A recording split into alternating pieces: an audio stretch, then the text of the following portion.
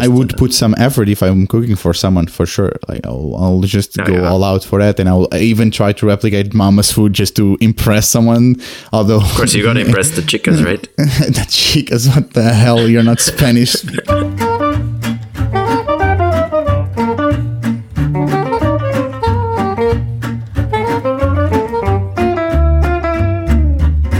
Hey, welcome to the podcast. I am Tiago Lima. And I am Tiago Malaquias. And this is Things You Expat, your regular show on expat issues. Today we'll talk about the one thing most expats have in common.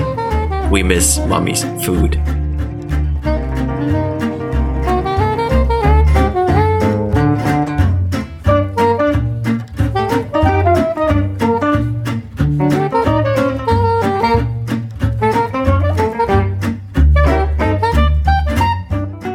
Do you miss mommy's food, Tiago? Yeah, I do miss mommy's food.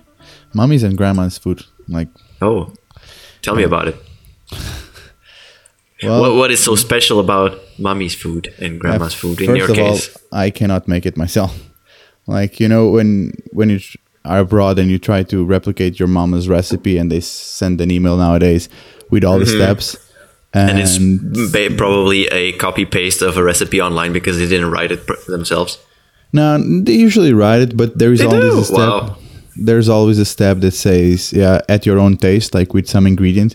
And my own taste is never the same, so the recipe always fails miserably. So I don't know. it's really uncanny. So is it just your cooking skills that are a bit questionable? For myself, I think I can cook and I can survive with my own food, but it's like making mama's food that's really impossible. And also, I don't usually think that making my mom's food or my grandma's food abroad is the same thing, because I never get the same feeling out of the food, if you know what I mean. Like when I go home, I think it's the setting, right? Yeah, exactly. The setting and the people that surround you when you eat the food. So it's kind of strange. Even if you nail the recipe and the flavor is exactly the same, the setting and the feeling and the people that are around you eating that same food is completely different. So the food won't taste the same. Yeah, exactly. That's my idea about it. So I never really try to make my mom's food abroad just because I think it wouldn't ever be the same. So I thought one of the biggest bottlenecks would actually be the ingredients. Because at least vegetables are quite different from the ones you can get here in Brussels are quite different from the ones you can get in Portugal, and for me that makes a big difference. Some of my favorite dishes. They don't really take a lot of vegetables. Or at least my favorite mom food, let's say, doesn't take a lot of vegetables. But there is something there. I don't know if I think it's from the source of the food, right? Yeah, the source. But you're talking about setting vegetables. Indeed makes a big difference. I agree with you. Like the vegetables, especially when I lived in Brussels or in Belgium, the flavor was completely different. But even if you get the ingredients, like, I don't know, it's the whole thing. It's the preparation, it's the environment, it's the people that eat the food with you. I like to blame it on the ingredients because it's easy, but I think you might be right. Even if I would nail everything, I would buy everything perfect and I would cook, the ultimate mom food, and then it would probably not taste the same. Yeah, but that's okay. I think that even like there is a setting for that type of, like, for you to get that food whenever you're home. Like that's the reason. Like that's why it's mama's food. Like it's made by mama, and that's just the whole concept of it. And I reckon that everybody really really misses it just because of that. Just it's the connection with the people that make the food, not really about the food itself. So what then becomes of your connection with the food? Again? What then? Yeah, what becomes the connection with the food? And with this, I mean, we're talking about an emotional attachment that we have to the mom food, and then we moved abroad, right? Yeah, and now you're living elsewhere. So how do you make your own food comfortable and cozy in there when you made the dish and you're happy, like, oh, this will be super tasty. Then you eat it and it's fuzzy.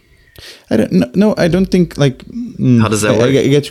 I like the food that I cook, and I like to eat abroad. I like to eat here, and I like to eat the food that I cook and the food that other people cook for me when I'm abroad. It's not about the flavor of the food. It's about, for example, I give you an example with the wine. So if you buy wine, independently of the price of the wine, you will always remember any wine, even if it's the shittiest wine in the world, if it's in a perfect moment with the right person. So that wine will just be that special wine. And even if it tastes like awful, you will still go for it to try to replicate that moment. So it's just the same with food. Like, it doesn't really... So go. Ask. So you're taking away the food flavor itself and telling me that eating is a social experience always. Yeah. Exactly. Huh. I wouldn't say any different, like, especially because there is a really good saying that says, like, a man cannot eat a whole pig, but 10 men can eat 10 whole pigs. So it's like, it's about the people that you are with and what they bring to the table as well. So I think it's about that. What about when you're eating alone then?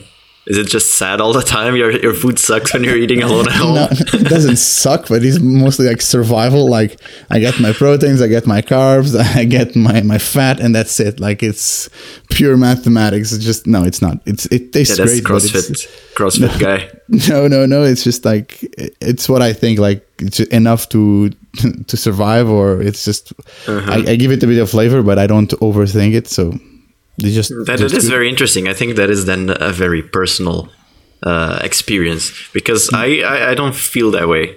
I like, some days I come home and went shopping for some ingredients, and I know I'm going to cook for myself, and I can easily spend 2 hours just doing a simple recipe. I just do it with so much care, so much love, and then when I eat it, I'm so happy. And it's not just, survival mode like you're talking about. It's pleasure. Yeah, I get and it's not that I eat a lot, right? It's just I like the experience of building something and then reaping the benefits of what I did. Yeah, my food doesn't taste bad. Like, I'm not saying that I eat bad food. I'm just saying that if I'm cooking for myself, I'm not losing 2 hours to cook. Like, for sure not. But if I'm cooking, I don't usually do that. Sorry? I don't usually do it. But I would put some effort if I'm cooking for someone, for sure. Like, I'll just go all out for that, and I'll even try to replicate Mama's food just to impress someone. Although, of course, you gotta impress the chicas, right? The chicas, what the hell? You're not Spanish speaking. The chicas, where they come from? Oh man, what are you complaining about? You just cook for impressing the chicas, boy. How would you say there in the UK, impressing the ladies? No, I wouldn't say anything like that. I would just say, I don't even know. Like, it was a joke. I know. I'm kidding. Oh man. But if I cook for someone, for friends, or even for a party, I'll lose some time and try to do my best. But obviously, if I try to copy a recipe from home, it's always a bit hard, as you said, because you expect something and because it's difficult to find the right ingredients. Because there is always an ingredient like tomatoes from I don't know where, and you try to replicate it with the tomato from the supermarket. It's like shit. Oh, doesn't taste the same. Yeah, it's always disappointing, the tomatoes. At least here in Belgium, I'm always disappointed.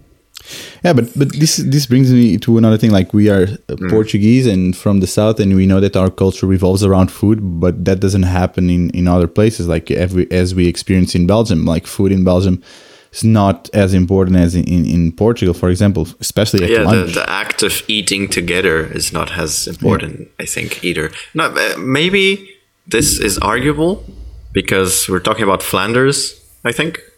Yeah.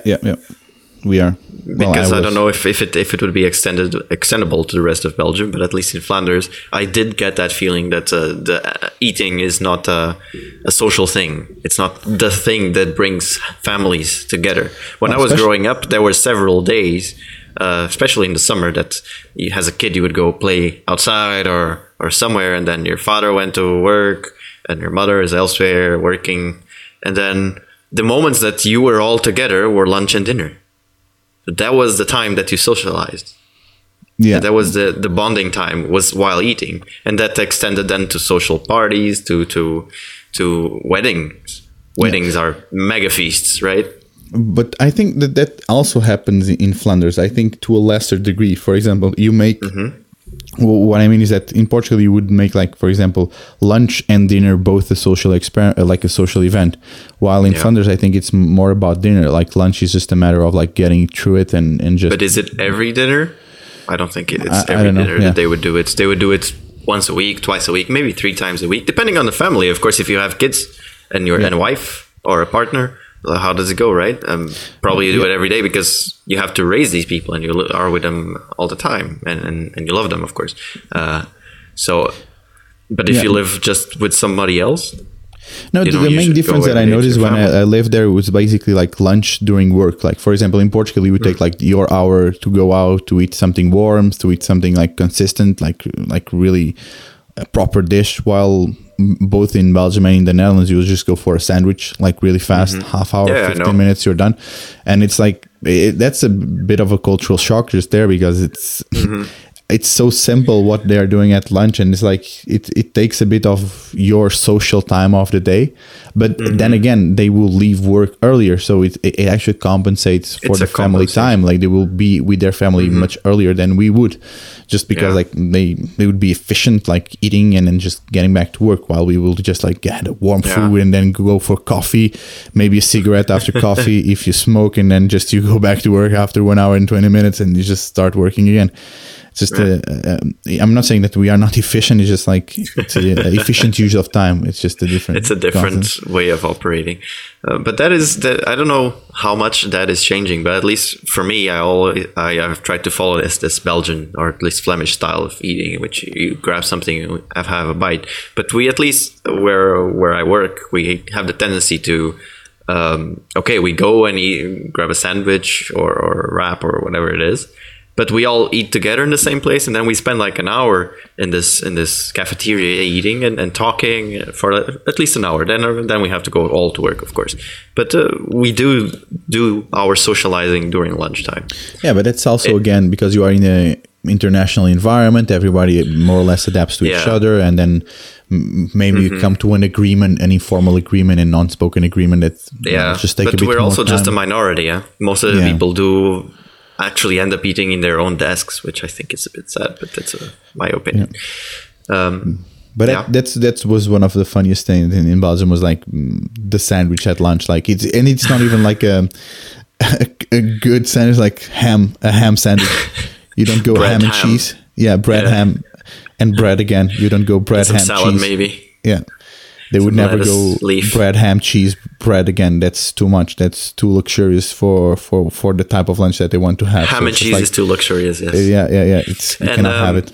What about there in the UK? So what's been your experience so far for lunch? It's similar. Like it's most people just bring a warm lunch to have and just a warm lunch. Okay. Yeah. So they cook their own food and the day before, and then they bring it in a Tupperware and they. Well, I haven't been here long enough to say that's a general rule. And then again, I'm working in an international environment. But yeah, most people would bring a warm lunch and we would eat all together in the kitchen and just spend a bit of time socializing at lunch. Yeah, I have a feeling that is growing everywhere. Lots of people are starting to bring their own food for lunch, warm lunches, and having them. Yeah, and also socially. That brings us to like also the way people are looking at food is changing, because a sandwich is not the most healthy lunch to have, and people and I had a lot of Flemish friends that changed their food habit at lunch just because like eating a sandwich is not really enough for what you do, especially if you sport. And sorry for this, guys. So they will just start doing warm food for lunch just to have the right amount of food for sport or for their whole day. So, and this whole mentality about food is clearly changing with both like new trends of food, like vegan, vegetarian. Yeah, nowadays, indeed. And I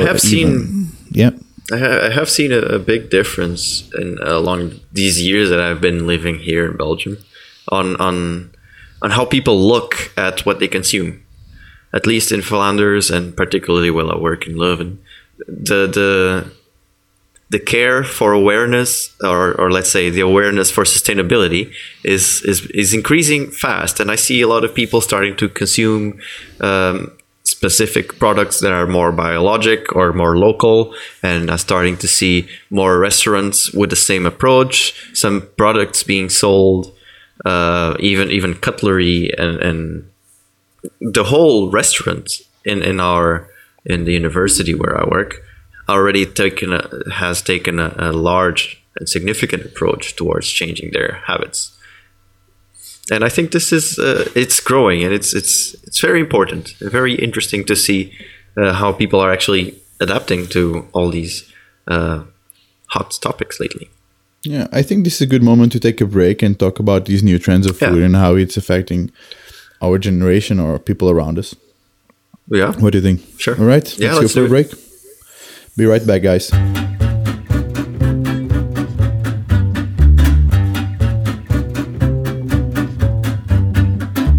Did you know that in Portugal we have a dessert called baba de camelo, which literally translates to the drool of a camel? This is a popular dessert that you'll find on just about every traditional menu. It sounds tasty, no? On the contrary, no camels are harmed in making this dessert. It's in fact just a quirky name for a very runny caramel-based treat that is infused with condensed milk and almonds.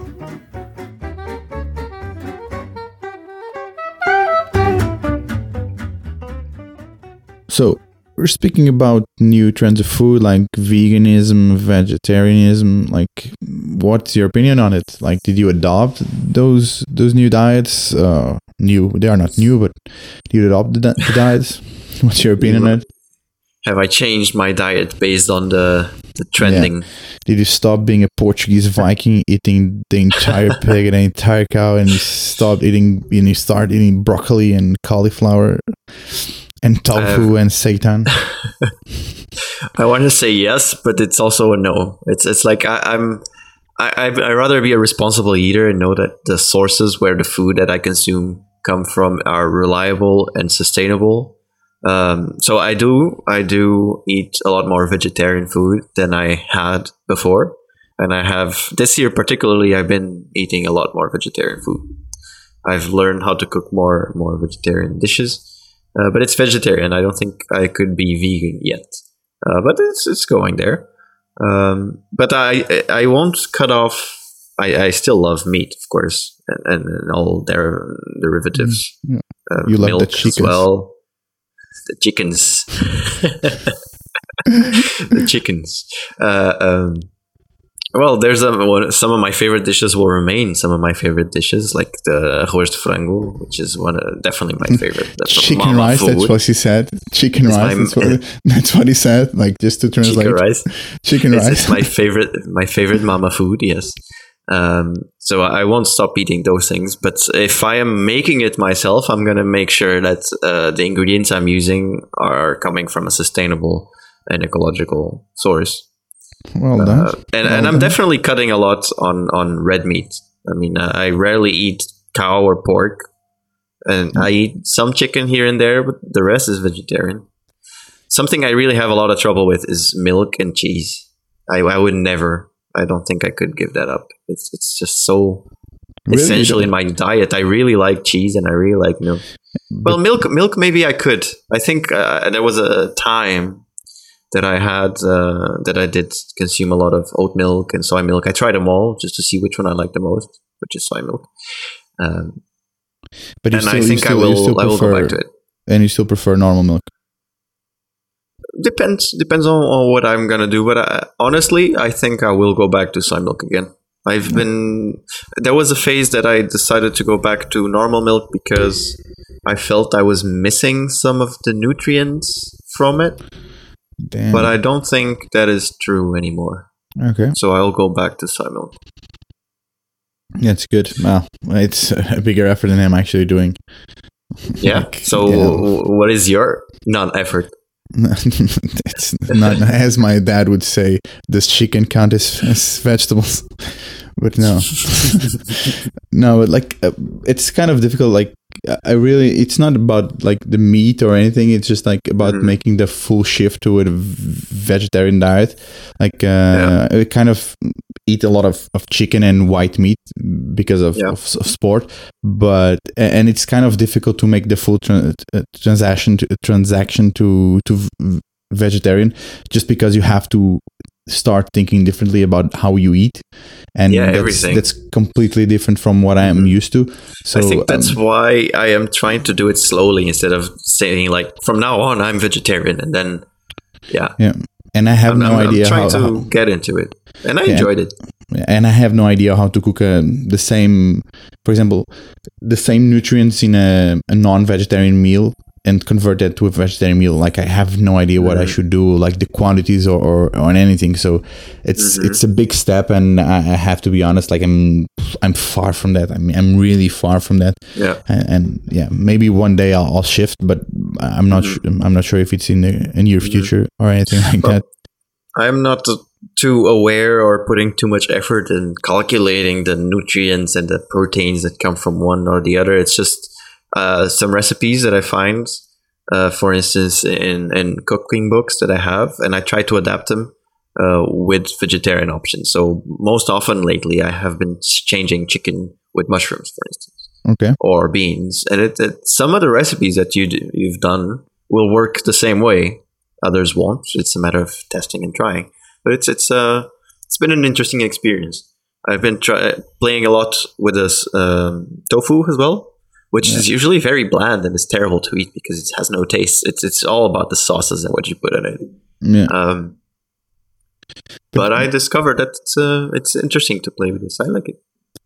Yeah, but I've been reading in the most, like, for example, the scientific journal publications that argue what's the best type of diet that you can do, if it's vegan, if it's vegetarian, if it's like not changing all your concepts. That is internally arguable. Yeah, but there is one good journal. I don't remember the name or anything. I can leave the reference later on.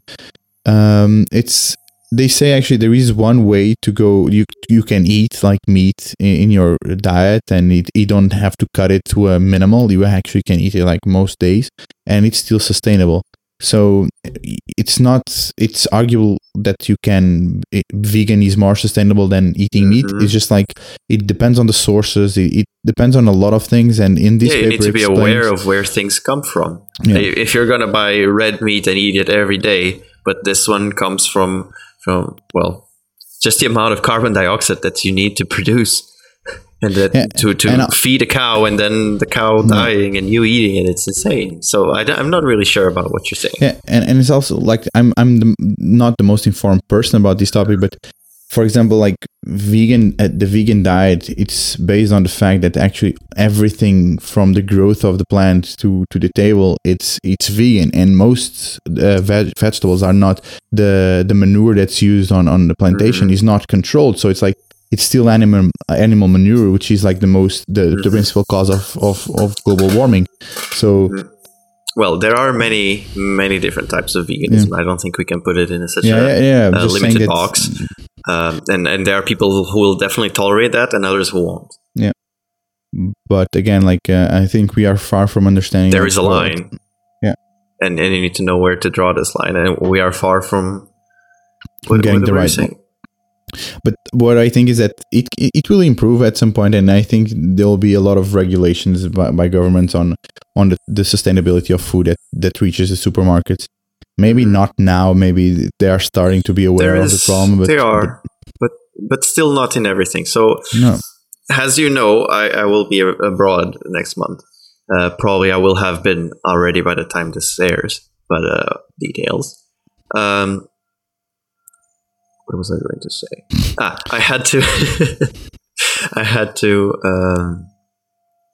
I had an assignment to do, which involved looking at seafood packages in the supermarket and taking pictures of them. So probably we'll have some discussion about it. Maybe I'll get back to you guys about the discussion I had later.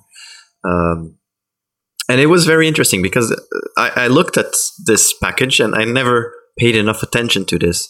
But you can really see they actually describe where do all the individual pieces of seafood come from, and how are they fished?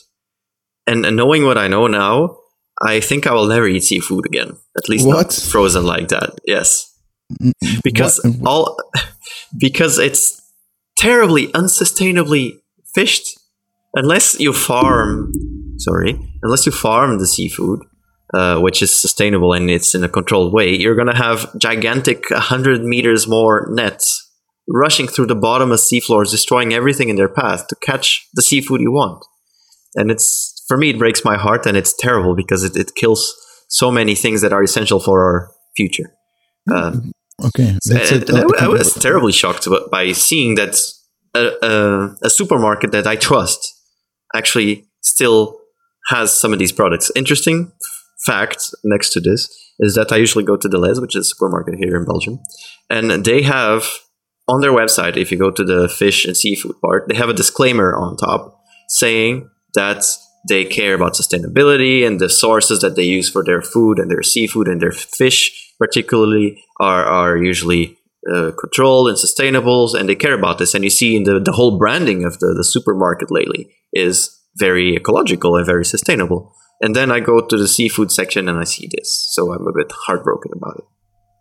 Yeah, I had no idea. I barely look at those labels, so yeah, exactly. I'm part of the problem, but yeah. But I know that, for example, oysters and mussels, you can actually grow them quite sustainable, and it's not that difficult, and they are. And shrimps too. Sorry. You can also farm shrimp sustainably. Okay. And as you say, mussels and clams maybe. Not everything. I think squid is very hard, but it's just pay attention to what you're consuming, the source. It's important. I think now we're doing a little bit of conservation and awareness. So I think, guys, pay attention to what you're consuming. Yeah, but now the question comes to my mind, connecting this to the first part of the podcast. So what will happen to mama's food? Like, it's not sustainable. It's not sustainable. Eating a whole pig or a whole cow in one meal, it's not really... If you think about it, it's really not sustainable if you do it like once in a few years in a special occasion. Tiago knows what I'm talking about, but what came to mind was a typical Portuguese food. It's called the boil. And the boil has basically everything that you can imagine from the pork and most of it from the cow boiled together, and you boil all the vegetables that you can imagine, and you boil rice, and you basically eat these three components in the same plate. And when I say everything about the pork, it's basically like the ears, the tail, the feet, the sausages, because we made chorizo out of them. Like it's whatever you can imagine. It's there, it's boiled, and you ready to eat.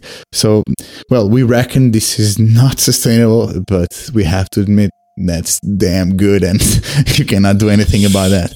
So it is really tasty, but I don't think that's... Yeah, I don't know. The older I grow, the more my heart is broken by these things. So I think my diet eventually will change significantly. But if your mama just puts like a boil... Yeah, I mean, I'm not going out of the way just to, Yeah. I'm not cooking it myself, and I'm choosing not to do it on a regular basis. But if once in a while, when I go to Portugal, which is not that frequently, it happens, well, okay. Right? Yeah, if I'm out with my friends and we go have a burger, it's once. But the rest of the week, I make sure that I am being consistent with how I feel about things. Yeah, I think it's the right attitude. But if you want to take it to the next step, you should really, even when you go out, you can choose not to consume these things, or you can choose to consume these things and ask the restaurants about their sources. Yeah. So you can bring awareness to the restaurants as well, because they are the massive food wasters of the world, right? But then you'll be that person in the group that's just like, hey, excuse me, where are these mussels from? I cannot eat them. Like, you're not sustainable. Like, and the waiter normally doesn't know. Yes. So it's like the next plate comes. It's like not mussels, but it comes with spit just because you annoy them. So it's like you always have to balance out who do you annoy with the sustainability, because extra flavor on the next plate is not always welcome. I do hope that mentality changes. Yeah, it will change, as we were saying, it will take time. But I think I think it has to come mostly also from governments. There has to be some laws about this, and they have to be. People have to follow them. Yeah, but that comes from the will of the people as well. If the people are pushing for it, the government will notice it as well. But I'm not saying that it has to be only from one side. It needs to be from both sides, and the major impact will most likely come from the government. Yeah, but you know that sustainable food, like, it's a bit more expensive than food that's not sustainable, just because it's more difficult to produce. So people that cannot afford sustainable food, like, would never buy it. They would always choose the cheapest option, and that's why I say that government have a huge influence, because prices cannot go up that much, so people would have the choice of sustainable or non-sustainable. So there have to be regulations. Indeed, the same with plastics. Taxation on unsustainability. I think that will be one of the next steps in policy making. Will be starting introducing taxes on unsustainable products, because otherwise we won't have a planet in 50 years or something. I don't know what's the number. Yeah, I don't know as well, but yeah. I'm worried about Mama's food, man. I'm just worried about that. It's so good, Mama's food. It's good. Well, I think that's it for today, guys. I hope you liked it. Comment, leave your opinions, leave some topics that you want us to discuss, and you'll see us next time. Bye. Yeah, and don't forget to tell your mama that her food is awesome. Yeah. Tell your mama that.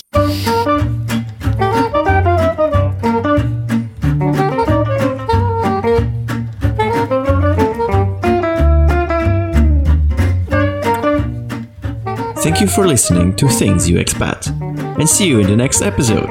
Don't forget to leave us a rating in Apple Podcasts, Stitcher, Google Podcasts, or wherever you listen to your favorite shows.